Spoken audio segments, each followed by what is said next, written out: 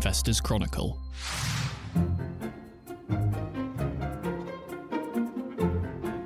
Companies and Markets podcast, Thursday the 16th of February 2023. Dan Jones off sick today, so hosting Alex Newman. He's been drafted in late. The coup starts now. You right, Alex? It's not a coup. I mean, I've not poisoned Dan or anything. I think he's just off. Yeah, I'm all good, thanks. I think he had the Delhi belly, didn't he, or something? So he did go to Rye last weekend. Oh, okay. Yeah. Are they somehow linked To Delhi? Is that somehow linked? Yeah. Well, yes. Rye, one of the Sank ports. Well, thank you for that, Mark. I'd actually like to point out to our It's listeners. also the former home of Spike Milligan. I'm only here in a supervisory capacity today. Not even been introduced yet, Mark. Oh, sorry. Go ahead, please, John. No, it's as you will have heard. Julian Hoffman and Mark Robinson are down the line, as usual, and champing at the bit today. But before we let them loose, I'm just going to do a quick roundup of the week's news as normal. So another week, another gas company pulling in bumper profits. This week it's the turn of British gas owner Centrica, who pulled in a threefold rise in operating profit for 2022. The £3.3 billion figure was driven by North Sea gas production, nuclear power and energy trading divisions, and benefited from the volatile wholesale markets after Russia invaded Ukraine. The number of pubs and bars which went bankrupt last year was the highest in a decade. 512 companies went bust, an 83% increase. The sector struggled with elevated energy bills and higher labour, food and drink costs. Trading platform Plus 500's full-year profits grew to nearly $500 million as it appeared to have retained pandemic-period punters.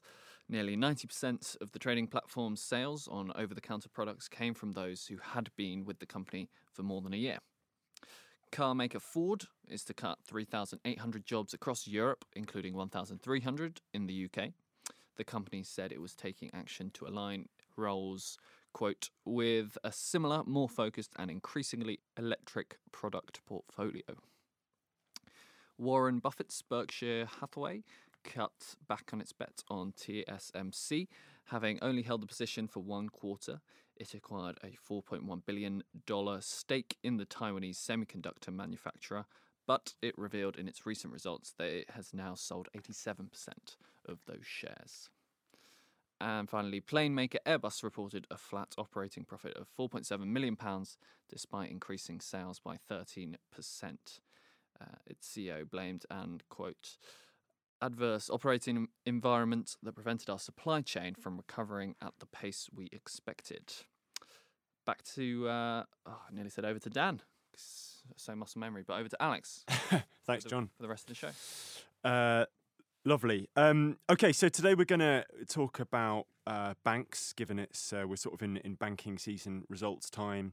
Going to touch on the FTSE 100's new all-time high and finish with a little bit of a chat about Glencore.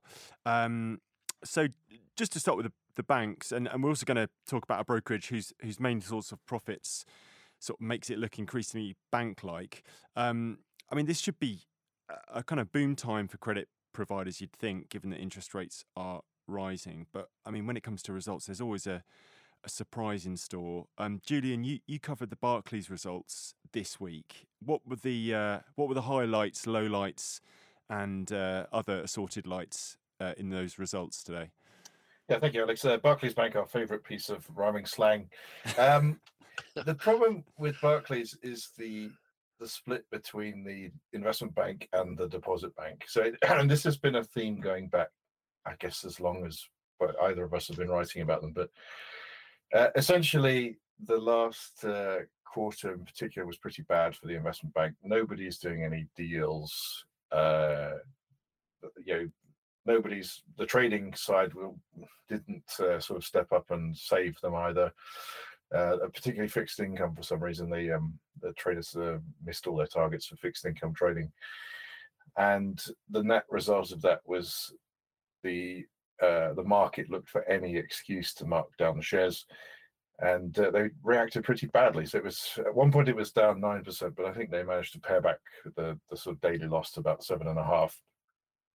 And it's curious, really, why everyone takes aim at this every time there's a results season. Is Barclays trying to be the all-enveloping hybrid investment bank that it wants to be, or is it just an awkwardly put together company where one bit is kind of underperforming at one time when the other one's when the other sector when one bit is outperforming, the other part of the bank seems to be underperforming. They never seem to be able to yoke it together and move in step in one direction. And it's been a constant debate about whether they shouldn't just break it up or scale down the investment bank to just a simple sort of commercial lending operation.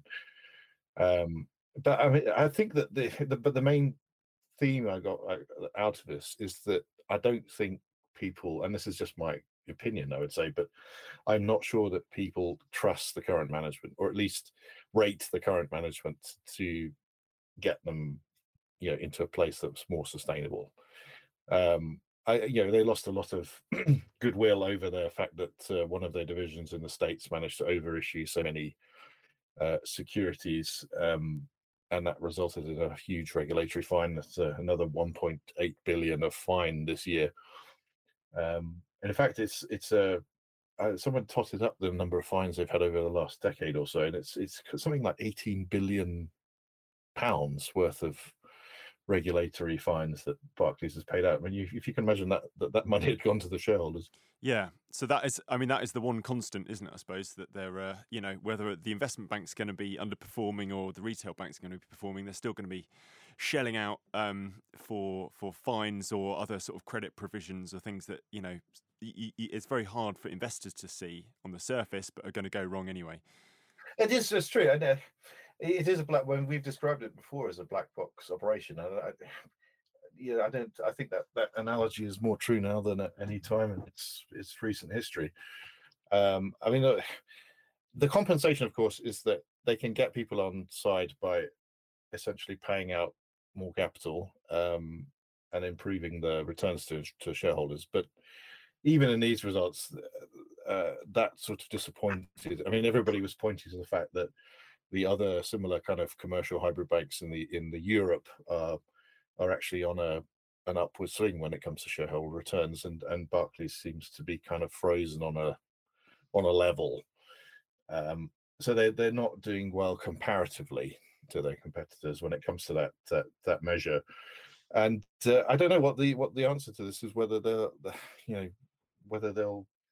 improve. I mean, if they just improve what they're paying out, whether people will be more sanguine about the situation, and improve, and say, well, here's the compensation. You just have to put up with the quirks of this rather strange hybrid institution. So we also had results from Standard Chartered today. I mean, they don't have the sort of retail banking fallback that Barclays does, but momentum there seems to be a lot stronger. They announced a share buyback today, despite weaker than expected profits. What's the story and bullishness behind Standard Chartered shares at the moment? Yeah, the share price has done really well. As I'm sure you've noticed, it's good. It's up a good sort of 40%, I think, since the summer. The story here really is that the interest rates are coming to Standard Chartered's rescue. So their core income from much of their balance sheet is improving rapidly. They seem to be quite sensitive to emerging market rates, which are now going up. It's primarily an emerging market bank. They weren't without issues. It's fair to say they have quite a big presence in wealth management, which seems to be the cornerstone of a lot of their profit. And what was interesting from the results was that investors react as investors will react, and as soon as we had all that volatility last year, everybody pulled their funds and stuck it into, I don't know, US Treasuries or bonds or something. and that caused like a 17% fall in revenue for that particular division. And when you consider that's like more than half of their total profit comes from wealth management, that actually took a decent hit.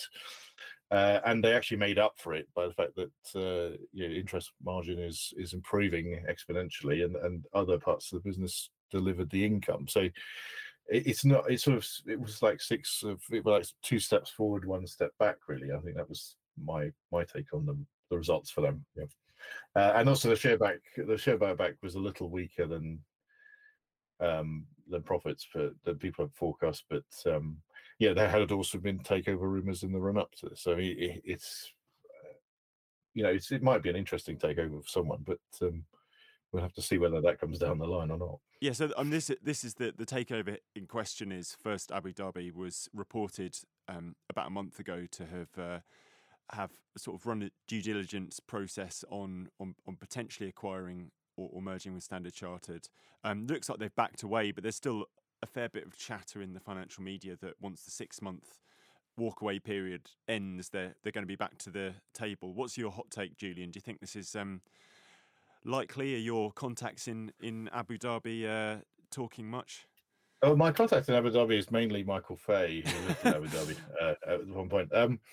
The problem I see with that is, if they come back in 6 months, they're going to have to pay quite a lot more for the company than they did at the beginning of that process, because the share price is going up. But on the other hand, it's clear that the business has got some value left in it. I mean, a lot of people were speculating whether Charter would just simply vanish or be broken up. That somebody would take the wealth management and somebody else would cherry pick the banking. But I think that the lesson of this year is that there is actually a business model there that can weather different different conditions in the market, whereas Barclays doesn't seem to be able to do that. So I mean, it could be an interesting acquisition for someone, I think, who wants that footprint, but also needs a business model which is a bit more diversified and resilient. Yeah. Okay. Just to round out our banks chat, tomorrow we've got NatWest results. So I'm conscious that listeners might be armed with more information by the time they hear this conversation than we are currently. But Julian, can you sketch out what's been happening with the lender formerly known as RBS to us, and what investors might be expecting this year? Yes, NatWest. So I think it's formally, no, it's now formally NatWest, isn't it? I don't think RBS exists anymore except in Scotland. So the results, as you say, are coming out on Friday this week. Everyone's looking to see whether the costs are going to rise for them next year. NatWest has been quite ruthless, or quite heavy on the cost cutting over the last 5 years. They've managed to cut out about a quarter of their fixed costs, mainly from closing branches in various parts of the country. If you live down here where I do, the nearest NatWest branch is now 20 miles away. And the question is whether they can keep doing that now, or they will just see they'll just be able to plateau on that, and all of their income increases now are going to come from the margin they earn on deposits and loans, which I think is probably more likely now. I don't think there's much fat left to cut in NatWest. So it's been quite it's been a well-run business, I would say, the last couple of years. I mean, the CEO has done a reasonable job, and they're the most geared to higher interest rates of all the UK banks, so they should be doing really well, and I think we'll see that in the results tomorrow. But the outlook for 2023 is what's key, and whether that margin is going to sort of plateau a bit because they can't find enough costs to cut. I think that might be the where they get marked down. But yes, I mean, they're also doing things like buying up fintechs. A few days ago they did another sort of 125 million acquisition of a fintech. So it's an interesting to see where they're going to head with that side of the business, whether that becomes a strategy point to look for as well. Yeah. So I mean, a decent shake-up and favourable trade wins mean that reportedly Dame Alison Rose, the CEO, is expected to get a bonus of up to £1 million, which is the first time a bonus has been handed to a NatWest or formerly RBS CEO since the 2008 bailout. She's also recently been in the hot seat a little bit about interest rates and the degree to which NatWest are passing higher rates on to savers and depositors. I checked their main flexible saver account today, and it's something like 0.65% up to 25,000, and then 1.5% thereafter. So, it's certainly not market leading when it comes to flexible saver accounts. Though their fixed term products are a little more competitive. Are they? Do you think, Julian, they're sort of resting a little too easily on these laurels, or is it just a feature of high street banks that they don't need to get into this this sort of dogfight on the higher savings rates because people, a lot of their depositors aren't necessarily thinking about savings rates. It's just one of the go-to accounts to put your I think most of their depositors will be thinking about paying the gas bill, which might sort of militate against that. But I think what the trend you'll see, I think, is, and Barclays and Standard Chartered reported it this week, is that they're seeing deposit churn. So, it's not huge, but it's a good sort of 4 or 5 percentage points of the total book is people basically pulling funds and looking for better rates.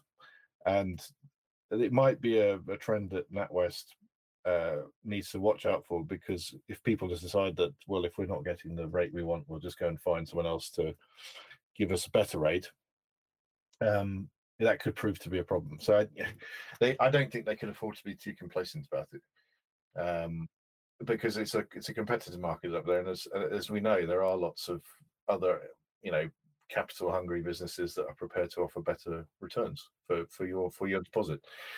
So yes, I think that'll be a touchstone tomorrow to see whether they're going to address any issues around deposit churn and whether they might improve their savings rates. It's also for them, of course, it's a political issue, because the government still owns under 50% of the business. So as soon as anything comes up that's just mildly controversial, they get criticised in the House of Parliament. Indeed.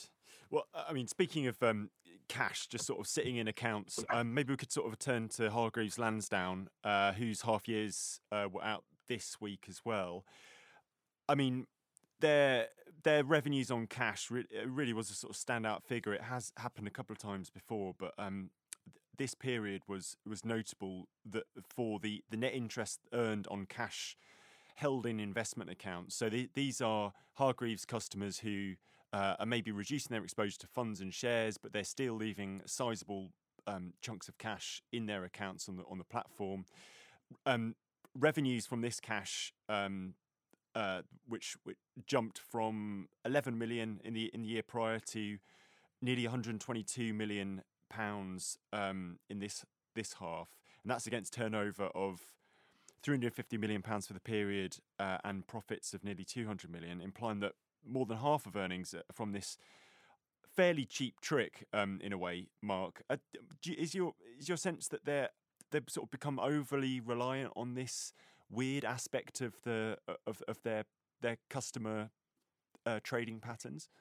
Well, I tend to think it might just be a temporary function of the market itself, because as we were talking in editorial meeting earlier on this morning, is that trading volumes have dipped alarmingly from the first quarter of last year, and so where you haven't got that churn, their standard ways to generate earnings has been effectively taken away.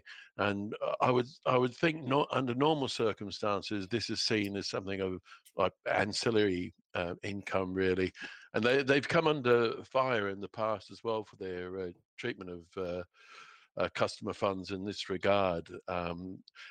By contrast to someone like AJ Bell, for instance. But it doesn't seem to me that it's a central part of the business itself, even though the contribution has been disproportionately large because of the general softening in equity markets. Yeah. A very nice diplomatic answer. I think. These results, I suppose it should be said, they also covered, which is kind of what the point you're getting at there, Mark. So they also covered a historically bad period for consumer and investor confidence.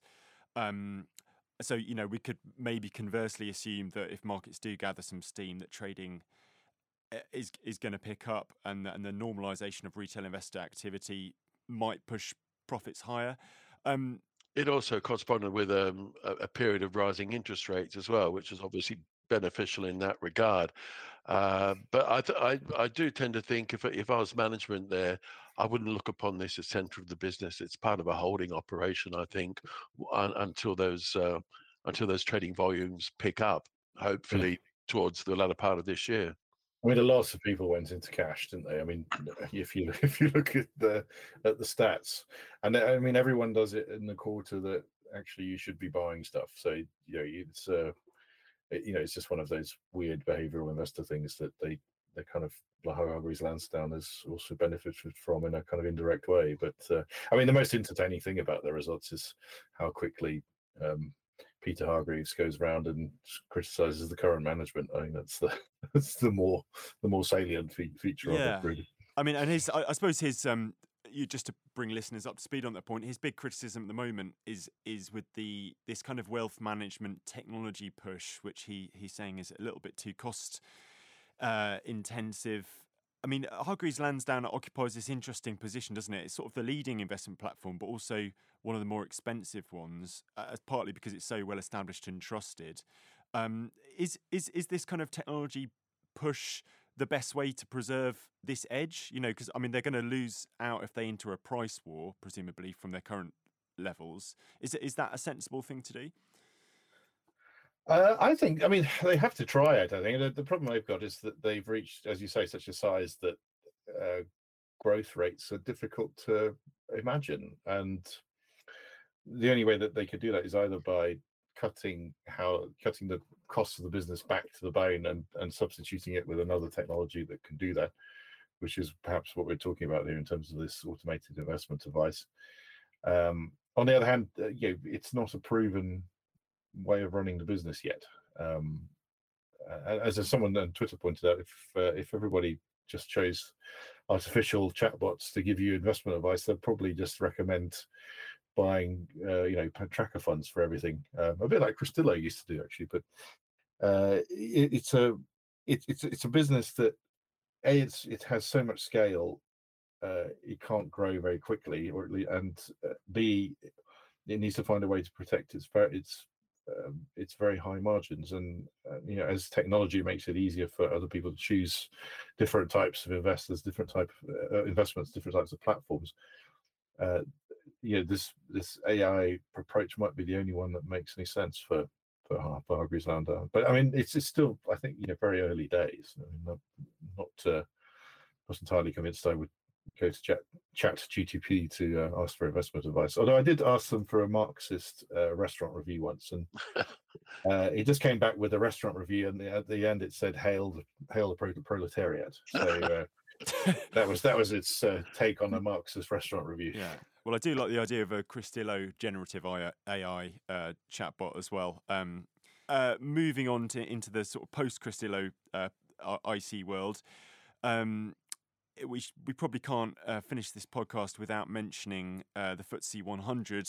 Guys, we need to talk about it. It hit 8,000 points this week. Is this important? Apparently, it's psychologically important, but I remember them saying that about when it breached the 7,000 point mark as well. And I suggest when we get to 9,000 points, it'll be much the same. This to me is only interesting in line with what I was mentioning before about the fact that we've had falling volumes, and as Julian mentioned, a great deal more investors just going into cash at this stage of the cycle as well. But if I was looking at this, and I didn't have any idea about the levers behind stock market performance, you would look at it and you'd be quite bemused, really, because you look at the economy itself. The outlook is still fairly poor at the moment. Inflation is still near a 40-year high, and we're all a bit poorer because real wages have been in retreat for the last year or so.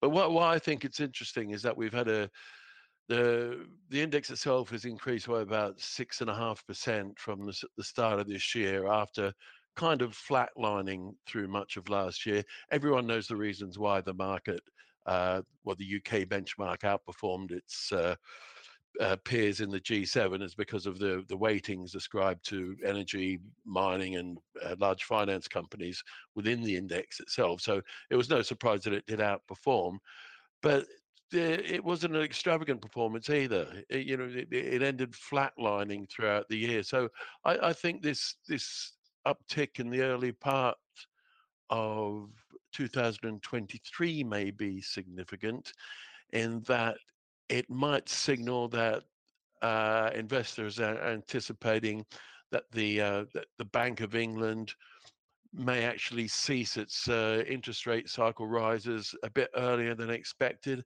and might even pivot towards decreases by the end of the year. I mean, that's purely speculation at the moment, but certainly if you'd have asked someone 5 or 6 months ago, they'd have probably been a bit skeptical about that viewpoint. But things don't seem quite as grim as they once did. So in this morning's email, I characterize it as that what it could just represent is the end of the beginning. Yeah, I suppose the other feature of the FTSE 100 to mention is that something like 4/5 of its revenues come from outside the UK. So it's not so much reflective of the UK economy, more really, the kind of sterling weakness against other major currencies.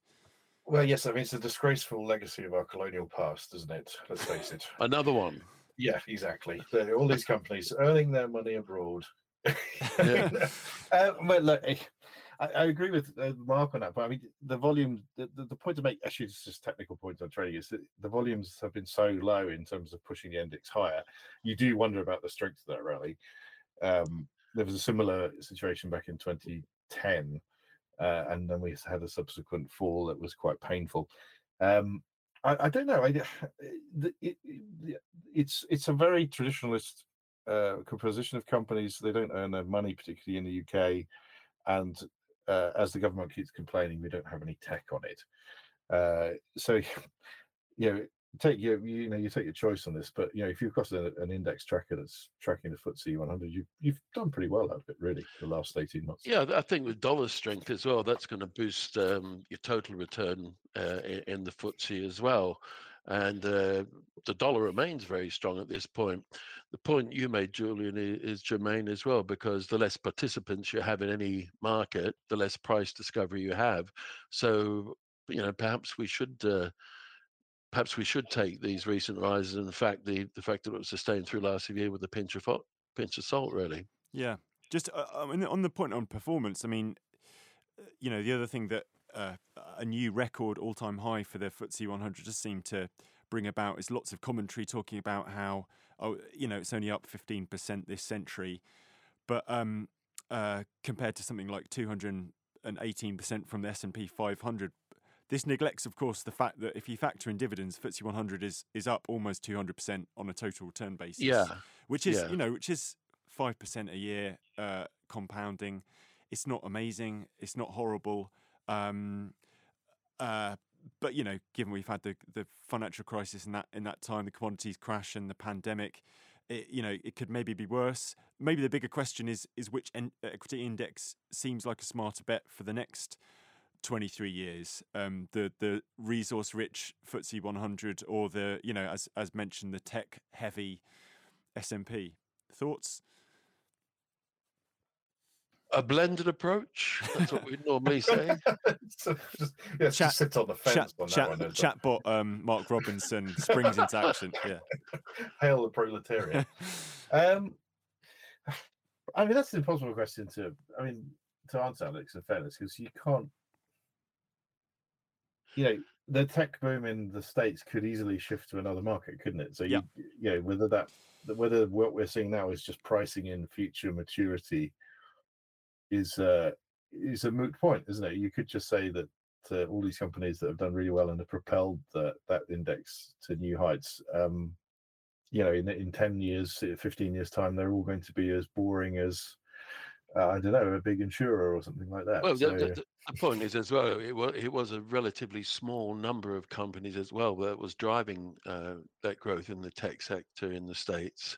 So, you know, I just say, I mean, there's going to be a lot of companies that will fall by the wayside, lots of technologies that fall by the wayside and be superseded. We really haven't answered or even addressed this question, I don't think.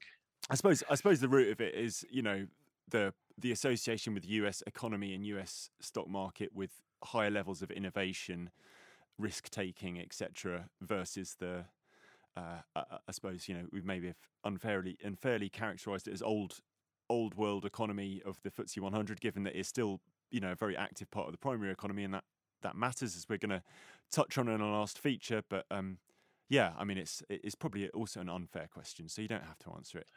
Well, I didn't. Brilliant. Okay, let's move on then.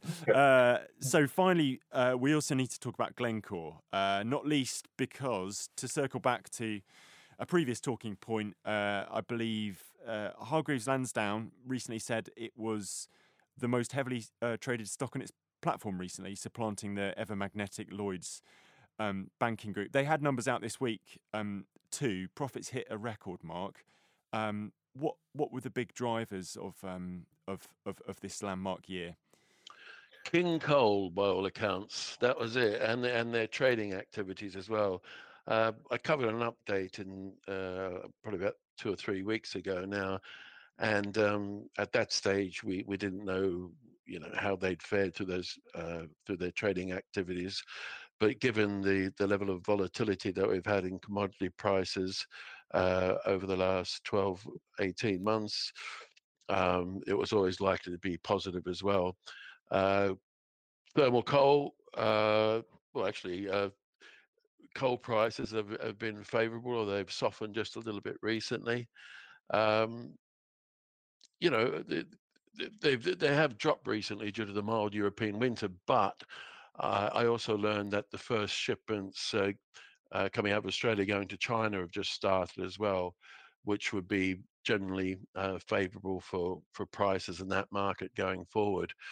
It just shows, though, that it doesn't pay to make too many assumptions in the commodities complex, because, again, if you'd have asked people a few years ago the outlook for coal prices in 2023, and it would be far more downcast than the reality suggests.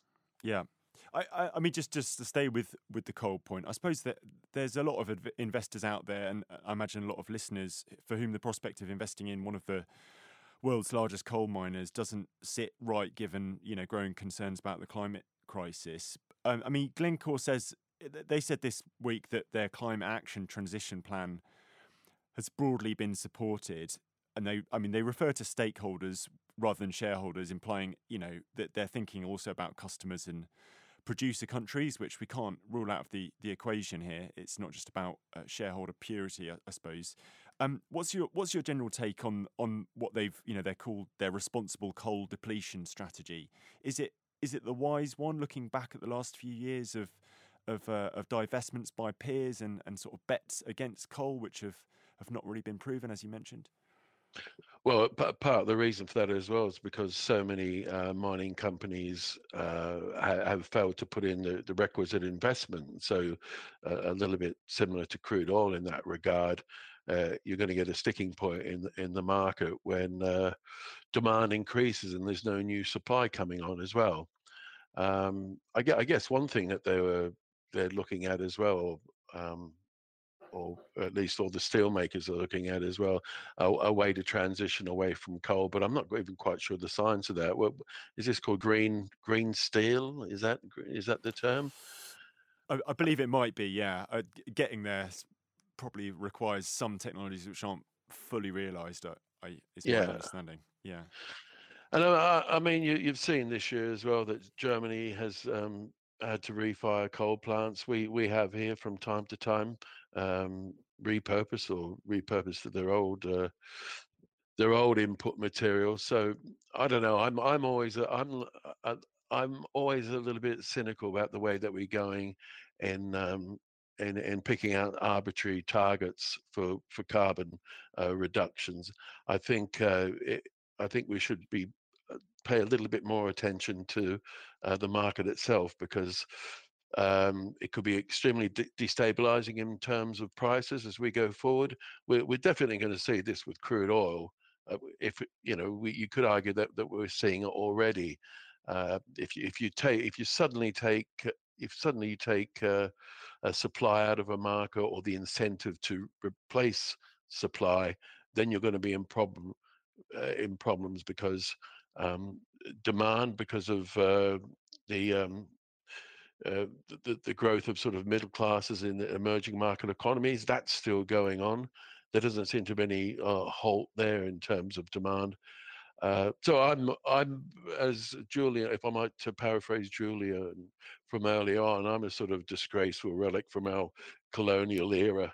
So I just think that we need to have a little bit more joined up thinking on this transition. Yeah, and in the process, you did answer my question earlier. So it's going to be the FTSE 100 which will ride higher over the S&P over the next 23 years. So there brilliant. You go. Yeah, lovely. Okay, let's wrap things up there, shall we? So this week's cover story, written by Val Cipriani, asks: is buy-to-let investing worth it anymore? And that's available in all good newsagents and, of course, online at investorschronicle.co.uk. Thanks to Mark, Julian and to John for your help today, and to all of you for listening. Thank you.